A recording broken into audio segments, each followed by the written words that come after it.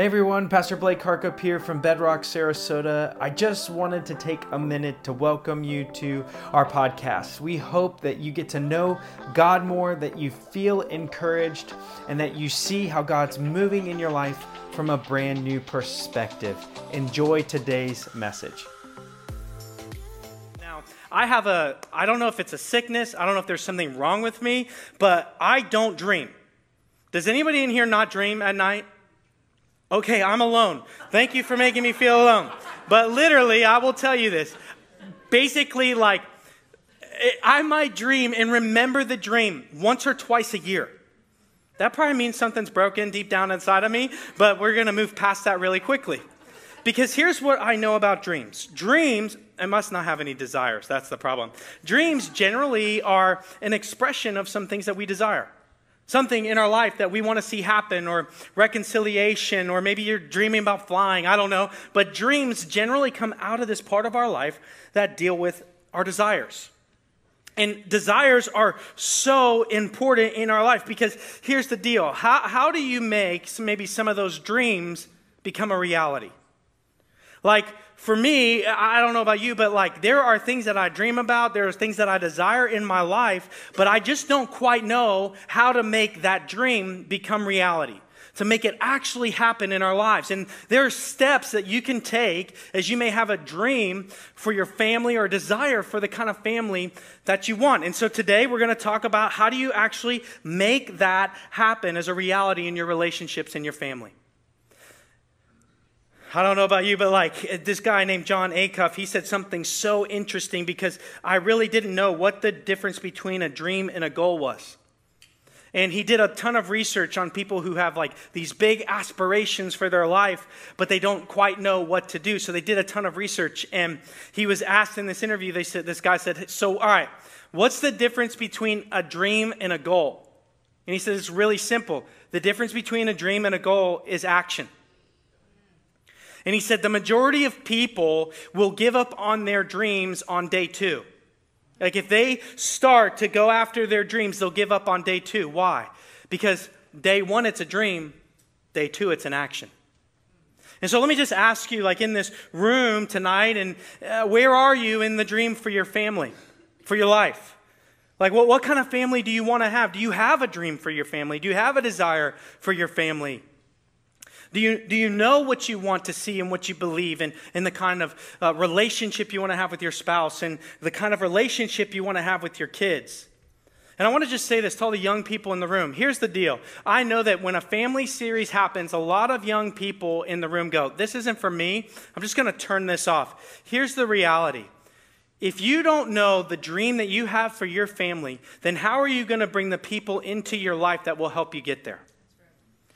Here's the deal. I was told this a really long time ago by a pastor friend of mine. He said, choose your spouse wisely because they will either magnify your ministry or they will cut it in half. And I'll tell you, Kelsey has helped magnify our ministry as a family. And so here's the deal. You have to hear this message as well, young person, because the reality is I want you to get a vision and a dream for your family and what it could be so that when you are talking about the people that you want to bring in your life, you'll pick the right people that will run the race with you. And so if you have a Bible with you, we're going to be in the book of Nehemiah tonight. It's Old Testament. We're going to be all over the book tonight because Nehemiah is this book that's really about this idea of how do we take a dream and make it a reality. Now, Nehemiah and the book Ezra in the Old Testament are actually one book. They're one story, 2 different parts. Ezra had the dream after Israel had been destroyed by the Babylonians to rebuild the temple, to rebuild the place where the people would worship.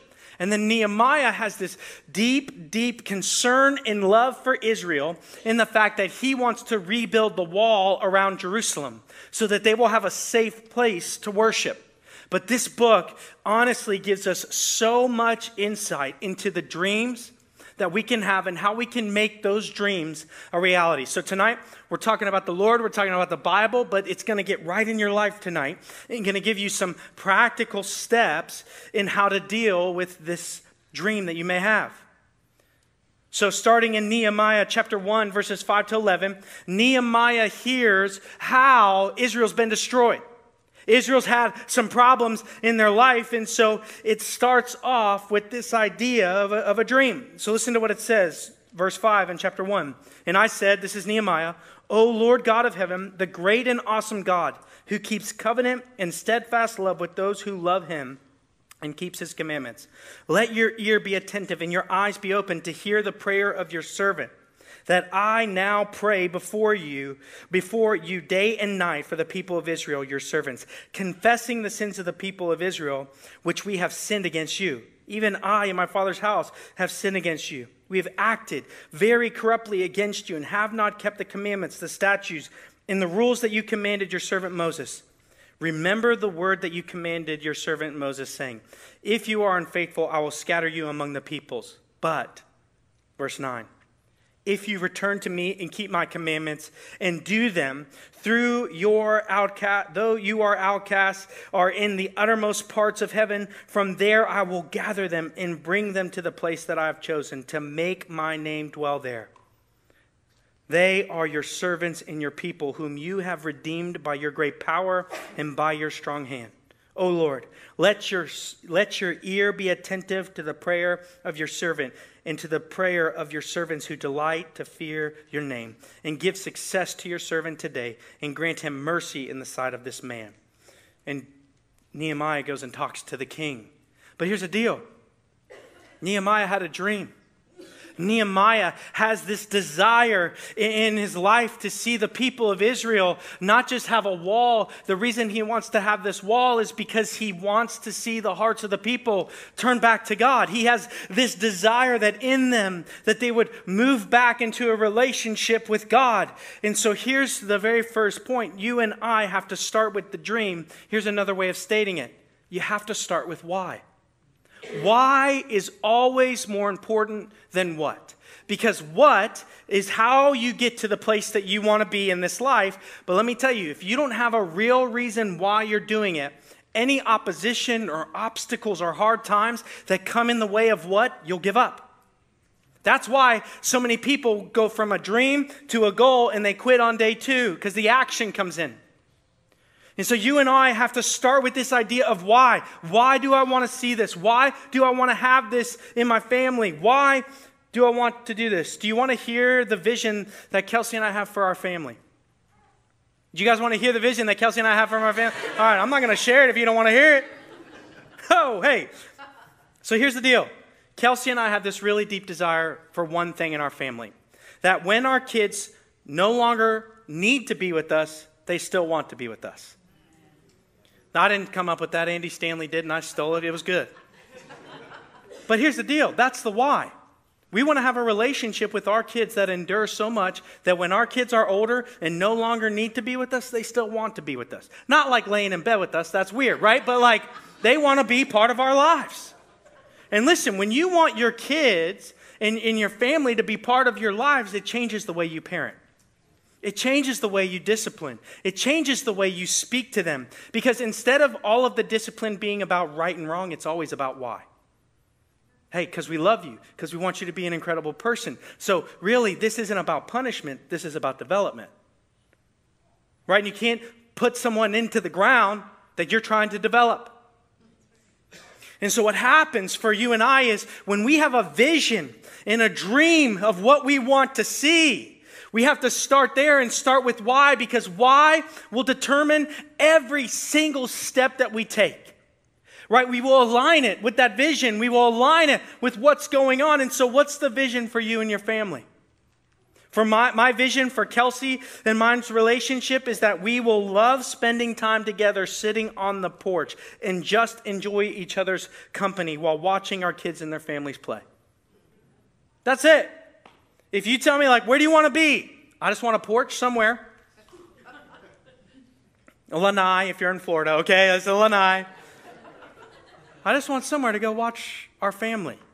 Then I still want to hold her hand and sit on the porch next to her. Right? But if I speak to her in a certain way, if I treat her a certain way, I don't know if she's going to want to sit next to me. I'm already grumpy. Who knows what I'm going to be like when I'm older? I'm already grumpy, guys. right? Bob works out with me at the gym. He can tell you when I get there, I'm grumpy. He smiles, he says good morning to me, then he punches me and I get better. But here's the deal. I'm already grumpy. I need to change that. Because I don't know about you, but you guys like being around grumps? No. I don't think Kelsey's going to want to be around one either. And so I got to change the way that I live my life to align with the purpose and the vision that I want for my marriage at the end of the day. Notice that my vision and our purpose for marriage has nothing to do with what we look like at the end of the day. Has nothing to do with how much money is in the bank account. Has nothing to do with the kind of car that we have, the number of grandkids that we have. Has nothing to do with that. It's that I want to sit by her on a porch and enjoy it. And so I need to be the kind of husband that leads and loves that way. You want to know what my vision is for this church? Yes. All right. There's some brown nosers in the room. Okay. They were waiting. They were like, yes! Oh, he said it. Did you see me, Pastor? I said it. Okay, here we go. For our faith family, here's what we want. Because the way that we have discipled and loved the people and taught the people of this church to love God and others, that our faith family will grow and churches will be planted and Bedrock will be even stronger when my time here is done. Because this can't be built on Blake Harkup. I'm going to die. I might move. Right? Some of you are freaking out. Like, are you saying something? Is there an announcement? There's no announcement coming. But here's the deal. There will be a day when my assignment here is done. And we want to leave a church that we've put everything into so that when we leave, you're stronger. That there's a better pastor coming up. That we've raised up leaders. We've planted churches all over this city and this state and the world because of what God has done in this place. And healthy churches that really love people and really love God and are just for the mission of what's going on. And I'm not saying that other churches don't do that. I just want that to be us. And so you always have to start with why. So let me just ask you, what's your why? In your family? In your relationship with your spouse, in your church, in your job. Like, just because we're focused on the family doesn't mean that why can't apply to every other part of your life. Nehemiah got a why. Nehemiah understood because God gave it to him. And maybe your step in this life and in this moment as we go through this series and this first message is this. Lord, what is the why of my life? Why do I exist? Because here's the deal. God doesn't make junk. God doesn't make mistakes, and if you're here, you've got a purpose. 100%. 100%. And here's the deal. Purpose is internal. It can't be tarnished by all the bad things that we've done because it's divinely given and divinely inspired. And so let me just tell you something. Like, you have not messed up so much that God cannot do exactly what he intended to do in your life. You have a why. You exist for a reason. But not only do we need to understand the why, once you understand why, you go from day 1 to day 2. And I don't know about you, but you got to clarify what's going on. The clarity and clarify what needs to happen in order for this to go on. So as our Nehemiah has this vision where he goes, look, I want to see the people of God in Jerusalem come back to God. I want to see them worshiping God again. I want to see like us making, worshiping in the temple and making sacrifices and following the laws and the heart of Israel come back to God. That's a big why. Some of us in here like look at our why in life and go, man, that's scary. And it should scare you. Because if it's a God-sized vision, it's bigger than you. And you're going to need people around you. And you're going to need a team to help you walk through this. If your vision can be accomplished by you, that's not a God-sized vision. That's not a God-sized why. So if I want to be an incredible husband to Kelsey, if I want to be an incredible dad, I need to have other men in my life and other women in my life that can speak into my life and go, hey, I know you're wise, like you want to sit on the porch with Kelsey, but I just overheard that phone conversation you had, and I don't know if you spoke to her in a way that would accomplish that goal at the end of the day. And I need to be humble enough and understand that there's men in my life and women in my life that will speak into it to help me realign with where I'm headed. We need each other. But in order to get anywhere, you got to clarify where you're headed. You got to get clarity about what's going on. Nehemiah chapter 2, verse 5. So Nehemiah says, hey, look, can I go back to Jerusalem and can I do something? This is what he asked to do. And he said to the king, if it pleases the king, and if your servant has found favor in your sight, that you send me to Judah, where Jerusalem is, to the city of my father's graves, that what? I may rebuild it. See, Nehemiah knew like his big why in life was to help Israel start worshiping God again, to come back to the Lord. So Ezra rebuilds the temple. Nehemiah helps rebuild the wall. Because it's really hard to worship when you don't feel safe. When there's enemies at the gates, when people are coming in. And so Nehemiah goes, hey, like Ezra, you got your part of the why. You rebuild that temple, bro. Here's what I'm going to do. I'm going to go rebuild the wall so that we can feel safe, so that we can feel secure, so that we can move forward in this life. See, Nehemiah dreamed that the people of God were to return to God, so he built a place that they could return to. That was the dream, right? Hey, I want everyone to come back, so I'm going to build a place that you all can come back to. I'm going to build a spot that you and I can find that hope, and you and I can be there, and I just want to create a safe place. See, if we don't clarify where we're headed and have specifics, then we'll never arrive. See, that's a tactic of the day. If you don't know where you're going, you'll never arrive. You'll also never be late or not make it. And I think some of us are so scared of the big God why in our life, and we stop believing that God's going to give provision for us and give us direction and guidance to get to why, that we kind of go, okay, then I don't know the exact place that I'm supposed to go, so I can never mess up. Let me put it into practical terms. What's the God-sized vision that God's put in your life, but you haven't done it yet because you're scared of failing? And because you're scared of failing, you never started. Well, then you failed. It's just easier to swallow. It's just easier to deal with because you're like, I'm scared of failing, but you can't ever succeed if you don't take that step. If you don't move forward and move towards this big why. And so, let me ask you, what are the big steps in your life that maybe you're afraid to take in your marriage right now? To clarify, I want to have a marriage where we sit together on the porch at the end of the day, and so I need to apologize. Because I've done some things I shouldn't have done. I've said some things that cut deep. I need to apologize. But then that fear comes in. Well, what if they don't accept the apology? What if they just rub it in my face? What if they embarrass me? What if they don't say sorry back? They've done stuff too. I know. It takes two to tango. It takes one to apologize. See, because here's the deal. Once you give the apology out, it's off you. It's up to them to receive it. And you better believe that the Lord can prepare you for whatever that is. Whatever the answer is. And then when that apology comes, the actions have to change, right? Because here's what happens for so many of us. Because we're scared of failing with our kids. So we're afraid sometimes, I'm not going to discipline my kids because they may not like me. Let me just tell you something. If you grow little tyrants, they'll never like you. They'll always rule you. So because I love you and because the vision that God's given me, the why that he's given me is so much bigger, then I can deal with your disappointment right now to secure our relationship in the future. Right? Because here's the deal. Bad's going to come. Disappointment's going to come. Anger's going to come in one way. Do you want to do a little bit now, here and there to build a better future? Or do you want to embrace it all in the future?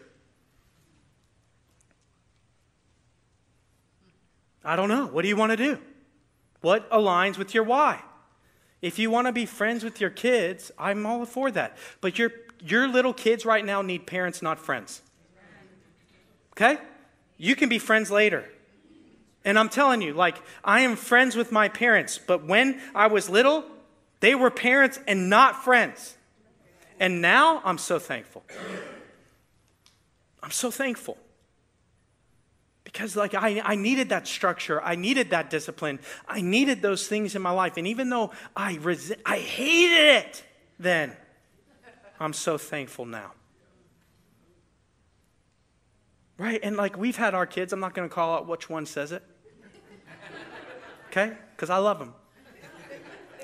And I know deep down they love me. But we've disciplined, like, hey, no golf cart today. Hey, early bedtime. Hey, no dessert. Hey, up to your room. Hey, timeout time. Hey, you can't go here. Hey, you can't do that. And what's the words that come out of their little mouths? I hate you! And you know what I say back? I love you. And because I love you, we're not going to be doing this. And because you love them and your why is greater than their current feelings for you, you can endure anything. Because the why is greater than the feeling. So you got to get this down and you got to clarify what needs to happen. Because here's the deal. If you set out from your house, but you have nowhere that you need to end up, you're just going for a walk. And I think for some of us in our families and in our relationships, we're just taking a walk. Because we're just too afraid sometimes because we've experienced so many bad things. One of the things that we're going to get in the series is you can't parent through your hurt. You cannot be what your parents were. Some of us, I know, have had terrible parents and terrible upbringings. And I know that it's so hard. But you can't walk away from your childhood backwards that you won't be those things. You cannot be those things and walk to something so much better. You can't just have relationships through all of your hurt. You got to find the healing and you got to turn and walk towards something so much better. That's in the opposite direction of that. But some of us need to turn around. In our life, God's got something so much better for you and you can't see it because you're walking away backwards. A good vision for your life is not to be somebody else. A good vision is to be who you are called to be. And it can be the total opposite of that. Like we didn't plant Bedrock to not be every other church.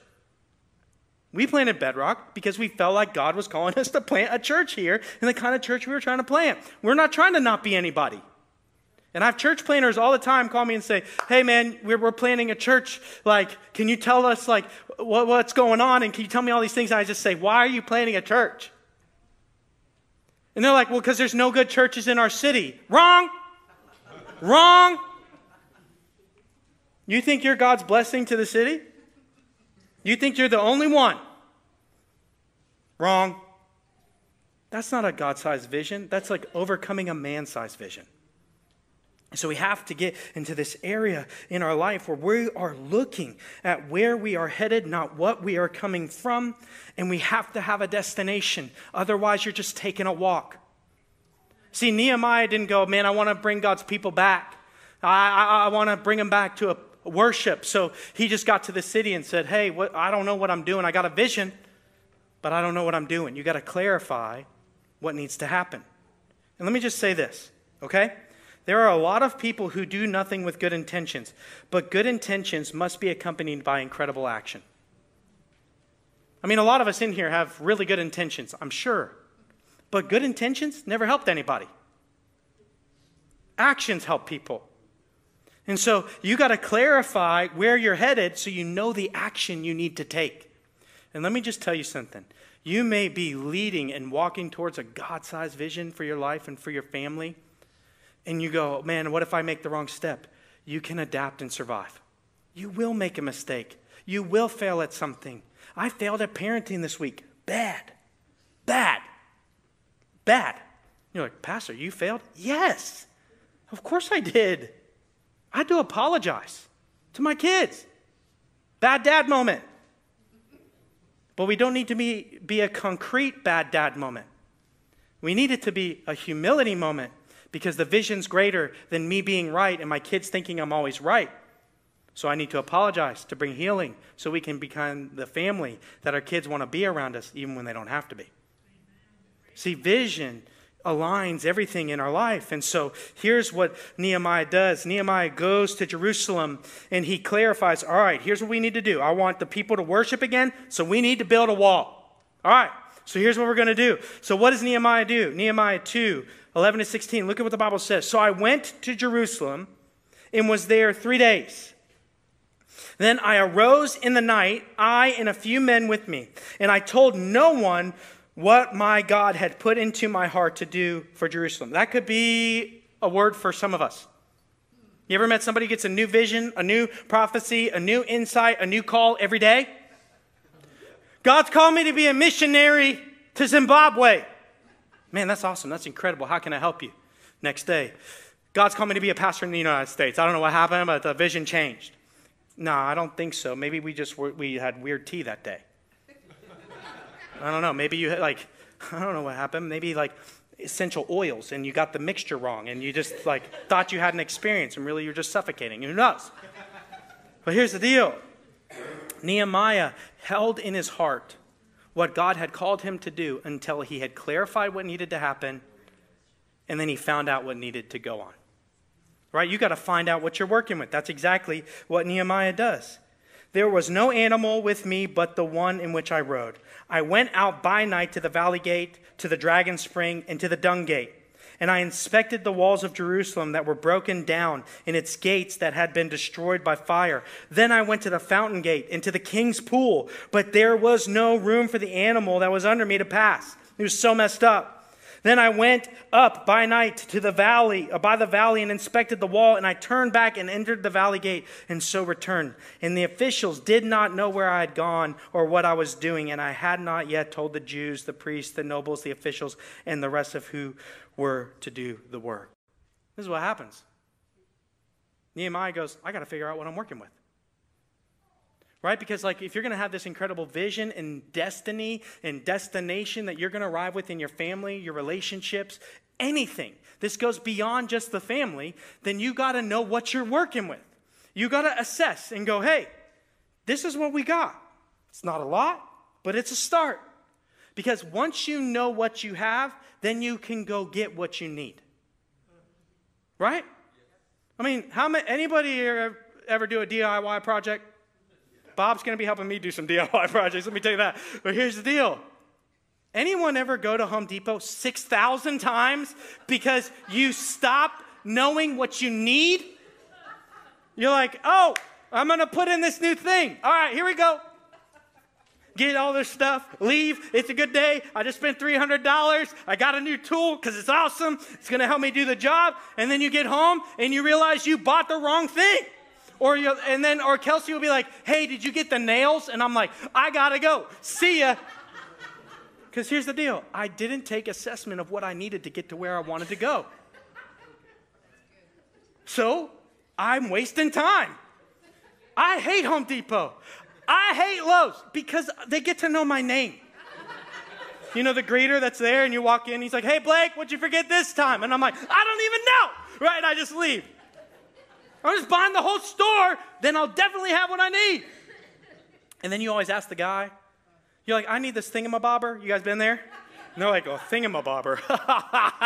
And I'm like, I'm sorry, I'm not in this world. Do you know what the kenosis is or the hypostatic union? And they're like, no. I'm like, so be quiet. I need the thingamabobber. And then they go, okay, yeah, that's a number 4 or whatever, and they get you there.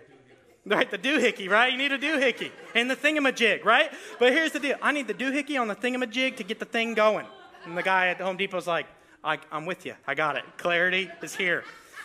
Let's go to the plumbing section. You're like, I'm trying to build a roof. Okay, plumbing it is.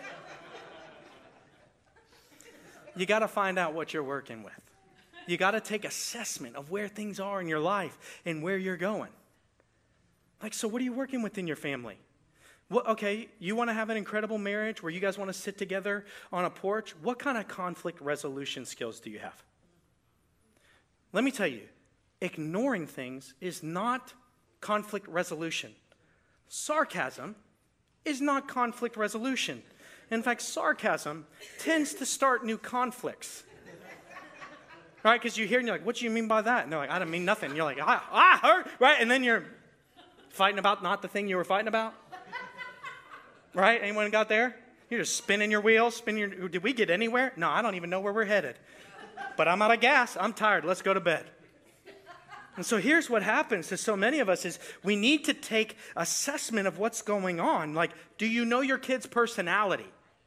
Do you know, what works well with your kids? Not every kid is disciplined in the same way. One of my kids, if I say, I'm disappointed, they're like, one of my other kids, if I said, I'm disappointed, they're like, good. I'm going to disappoint you more. Get ready. That's what they say. And I'm like, oh, okay. And I'm like, oh, go to your room. And they're like, good. I I like my room. Thank you. And you're like, you like your room?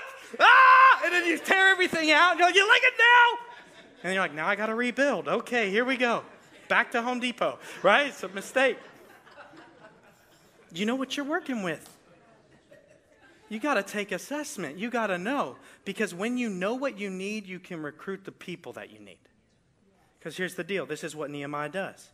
Nehemiah goes, hey, this place is messed up. But I can't do this on my own. You guys know there's like 20 to 30 people before you get here setting this whole place up? Right? You watch them, right? Like, you're like, look at all these people. Right? But here's the deal. Like, I can't do this on my own. I can't play the music and kick the drum and be the youth pastor and then give you the message and then I can't. That's why we're building an incredible team here at Bedrock. And we're so excited that in the near future, we're going to be announcing brand new team members that I think you're going to be really excited about. Because God is growing the vision here and growing the purpose here. And let me tell you, as we move and grow, you know we've almost doubled in size every year we've existed. We started with 25 people. 25 people, $2,500. Guys, we are about to give more money right now to these two incredible organizations than we started the church with. Like, Scott, I heard that amen. I know his voice because he used to be one of the only people in the room. He was my only encouragement because there weren't people. But Scott can look around this room and be there tomorrow morning. And God's done it. We've just said yes, and he's equipped us along the way, and we reassess, like, what do we need? And then God brings it, and he brings the people. And so here's what happens, Nehemiah chapter 2, 17 to 20. I promise I'm almost done. My clock has been off for a really long time. It started at the wrong time, so I don't even know what time it is. So here's what it says. Nehemiah goes to the elders and to the nobles and all these people, and he says this. And then I said to them, you see the trouble we are in, how Jerusalem lies in ruins with the gates burned. Come, let us build the wall of Jerusalem, that we may no longer suffer derision. And I told them of the hand of my God that had been upon me for good, and also the words that the king had spoken to me. And they said, let us rise up and build. So they strengthened their hands for good work. But then Sanballat and the Horonite and Tobiah the Ammonite, servant of Geshem, and the Arab heard of it. They jeered at us and despised us and said, what is this thing that you are doing? Are you rebelling against the king? And I replied to them, the God of heaven will make us prosper, and we, his servants, will arise and build but you have no portion or right or claim in Jerusalem. What did Nehemiah do? He brought and he brings others with him. You got to bring other people with you. If you've got a God-sized vision for your family, for your kids, for your relationships, you got to bring other people with you. This isn't the Lone Ranger time. This is like team time. Because teams will always run further, faster, longer than you will individually. You ever watch those races, where the relay races, where they're running with the baton and then they hand it off? You would definitely lose that race if you were the only one running it. I don't care how fast you are. You put Usain Bolt in there, he's going to beat him the first 3 laps. But I guarantee you they're going to catch up. Why? Because teams run further, faster, longer. That's why at Bedrock, we build teams. I can't be up here every week. I'm not that good. Guys, that takes a lot of time and prayer and discernment to come with the word of God.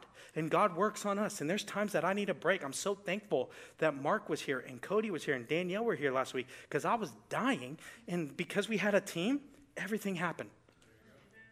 People were reached. The gospel was proclaimed. Lives were changed. Bob's my workout partner. I'm picking on him a lot because he told me if I get nervous, I need to look at him. So Bob, I'm looking at you, right? He's my workout partner. Is he more? Okay, it's more like we're not partners. He basically is like, this is what you're going to do and it's going to hurt your body. And I'm like, okay, Bob, no problem, right? And he does it. But here's the deal. Bob and I talked about Mark's message this week. That's incredible. You got to bring the right people along. But not only that, when you're trying to do a God-sized thing in your life, you need to expect opposition. Okay? We need to be spiritual preppers. Right, I had some friends over recently, and I was like, hey, what are you doing? And they're like, things are going to get bad, man. I've bought all this food. It's good for 35 years. It's in a bag, and you just, like, you'll, like, open it, and I guess you have Tex-Mex, or you have, like, burritos, or you got, like, sushi ready to go. I would not eat sushi out of a dry bag, but hey, to each their own, right? But here's the deal. They're prepping. They're prepping to get ready for if anything goes wrong. Are you spiritually prepping? Are you building into your life the Word of God through prayer and reading, through Bible studies in small groups, and in community with one another so that you are ready to face the opposition? Because if you have a God-sized vision for your life, you better believe the enemy's against it. 100%. Did you see what happened in that passage? As soon as he told them about all of these things, opposition came in. Opposition from the people. Why are you going to build that wall? You can't build that wall. You don't got enough. You can't do those things. Oh, don't you remember your past? Don't you remember last time you tried to build a wall? That thing just fell over and killed that dude. And he's like, well, I don't want to remember that. How many of you just stop apologizing? Stop trying romantically. Stop disciplining your kids. Stop going out. Stop the date nights. Stop all of these things because, man, one time it didn't work out. If you are going to do a God-sized thing, you have an enemy who's dead set against what you're doing. Sometimes you need to look at opposition as the favor of the Lord telling you you're going in the right direction. And you're going to need other voices in your life with the people that you bring along and says, that is clarity that we're headed in the right place. You got to expect opposition, but not only do you need to expect it, you need to believe what God can do with it. Nehemiah chapter 4, verse 14 to 15, Nehemiah says this, and I looked and arose and said to the nobles and to the officials and to the rest of the people, do not be afraid of them. Remember the Lord who is great and awesome, and fight for your brothers, your sons, your daughters, your wives, and your homes. When our enemies heard that it was known to us and that God had frustrated their plan, we all returned to the wall and each to his work. When the enemies heard that God was on their side, I ain't messing with that. That's the God of angel armies. That's the God who's created and spoke all things into existence. I'm not messing with that. What are you bringing into your life, and how are you expecting opposition? But how are you fighting it? You got a God-sized vision. You better believe there's a little enemy coming after you. And I said little on purpose. But here's the deal. When you really get a vision and a why, and you really clarify where you need to go, and you inspect what you've got and what you're going to need to bring, and you bring the right people on board, and you expect the war and the opposition, and you hedge yourself around that, you will get things done faster than you ever could imagine. Nehemiah chapter 6.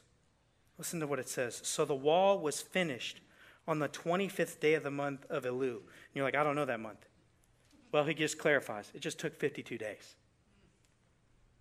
And when all our enemies heard of it, all the nations around us were afraid and fell greatly in their own esteem, for they perceived that this was the work had been accomplished with the help of our God. See, what happened is when the enemies came, Nehemiah said, hey, listen, half of you are going to do the work, half of you are going to protect the workers. But we're going to expect opposition, so we're going to be ready. We got the right people here to do this. And in 52 days, they built the wall. But here's what happens to so many of us. We start to get into this part of our life where the why disappears and what becomes much more tangible and important. So here's how the book of Nehemiah ends. Nehemiah completes the wall in 52 days. And right after that happens, Ezra comes in and he begins all of the rituals and sacrifices and things that Israel needs to do in the temple, and they start doing that. And people are confessing and doing all of these things. And you're like, man, this is great. Look at what they accomplished. Look at what happened. Look at how all of this happened. But at the end of the book, the heart of Israel had turned from God again. See, because here's the deal. They lost the why. They lost the vision. See, what happened was while Nehemiah and Ezra were so busy building a place for the people to meet God, they didn't develop their hearts to receive him. And in everything that you do in your relationships, in your marriage, in your parenting, in all of those things, your main goal is not to build a what, but to develop a who, and that starts with why. Are we, you and I, you want an incredible family? Develop their hearts. Not whenever, that would be a lie. That's like a real generalization. I try most of the time that when I'm disciplining my kids, we have a conversation as to why it's happening. Hey, we're going to lose golf cart tonight. Why? Because of the way that you spoke to mom. That's why. Because we speak with honor and respect, and what you spoke with was not honor and respect, and so a privilege comes away. And not because we don't love you, but because we love you. Because I want to preserve my kids' relationship with their mom because of the way that they speak to one another. Same thing happens with us, all of this. Do you see how why and developing a heart will make people hungry for the thing that you believe God's called you to? So why do you need to be here? Because this is where God develops us. This is where God blesses us. This is where we learn and hear from his word. This is where we get together. Wednesday night at 6 o'clock, we have the big group, small group. We had like 33 people here this week. I made them all say hi to each other because some go to Saturday night, some go to Sunday. And I'm like, we're all one church. Let's just say hi. Because we need to know that we're together in all of this. And so here's really practical what I want you to do. I want you to make SMART goals. SMART. Everyone get ready to write this down. Get out your iPhone. Get out whatever. This is the real tangible, real easy stuff. SMART. What are SMART goals? They're specific. They're measurable. They're attainable. They're relevant. And they're time-bound. So what are the SMART goals? You want me to say that again? Yes. Okay. Specific. Measurable. Attainable. Relevant. And time-bound. So some of you are like, okay, SMART goal. I need to apologize to my wife. Measurable is, I apologize to my wife. Attainable is, I don't need to buy her a brand new Mercedes. I just need to say the words. I need to ask for forgiveness. We're going to teach you guys how to actually ask for forgiveness and apologize. You know there's 5 steps to a real apology? What? Yeah. We're going to walk through that with you. Don't miss a week. Relevant. Like what you're going to do needs to align with what you want to accomplish. You know what I'm saying? Like when we discipline our kids, we try to make if there's a discipline necessary, it's related to what happened. Does that make sense? Like, hey, you can't speak nice to anybody? Then you're going to go upstairs and you're going to have quiet time for 20 minutes and you're not allowed to speak. Because you don't know how to use your voice. It's a weapon now. And what could bring life into people is now cutting your family down. And we want to stop you from that because we love you. And then it needs to be time bound. Okay, here's where it all meets the road. When are you going to apologize? Can I give you some advice? Tonight. Tonight you're going to apologize. Tonight you're going to seek forgiveness. Tonight you're going to make amends. Because tomorrow's not promised. And I don't know about you, but I don't want to leave my family with any wonderings about how I love them, about how I care for them, about I'm sorry that I spoke that way or acted that way. I literally texted Kelsey because, God works on you when you're doing this stuff. And I texted her today and I said, I'm sorry I'm in a bad mood today. My speech today to my wife was curt and quick and unloving. Why? Because all of this other stuff outside of my relationship with her was happening. Saturday's the morning that bad news comes.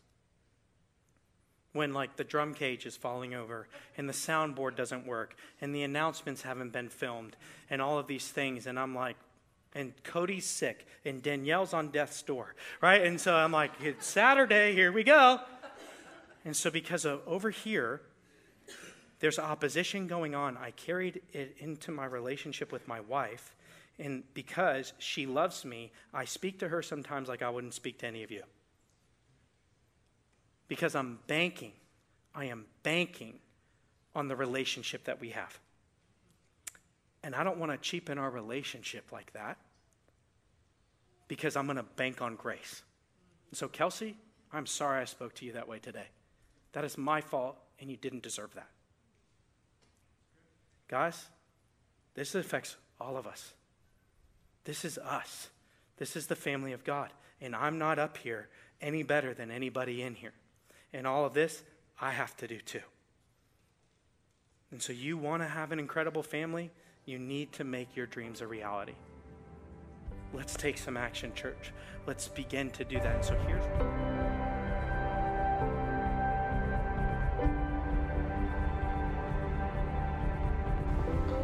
Thank you for jumping into today's message, and we truly hope that you were encouraged. If you were encouraged, would you like and share this with someone that you truly love and care about? It may just be the thing that they need to get through this week. Also, let us know how the message impacted you, and please let us know any ways that we can be praying for you.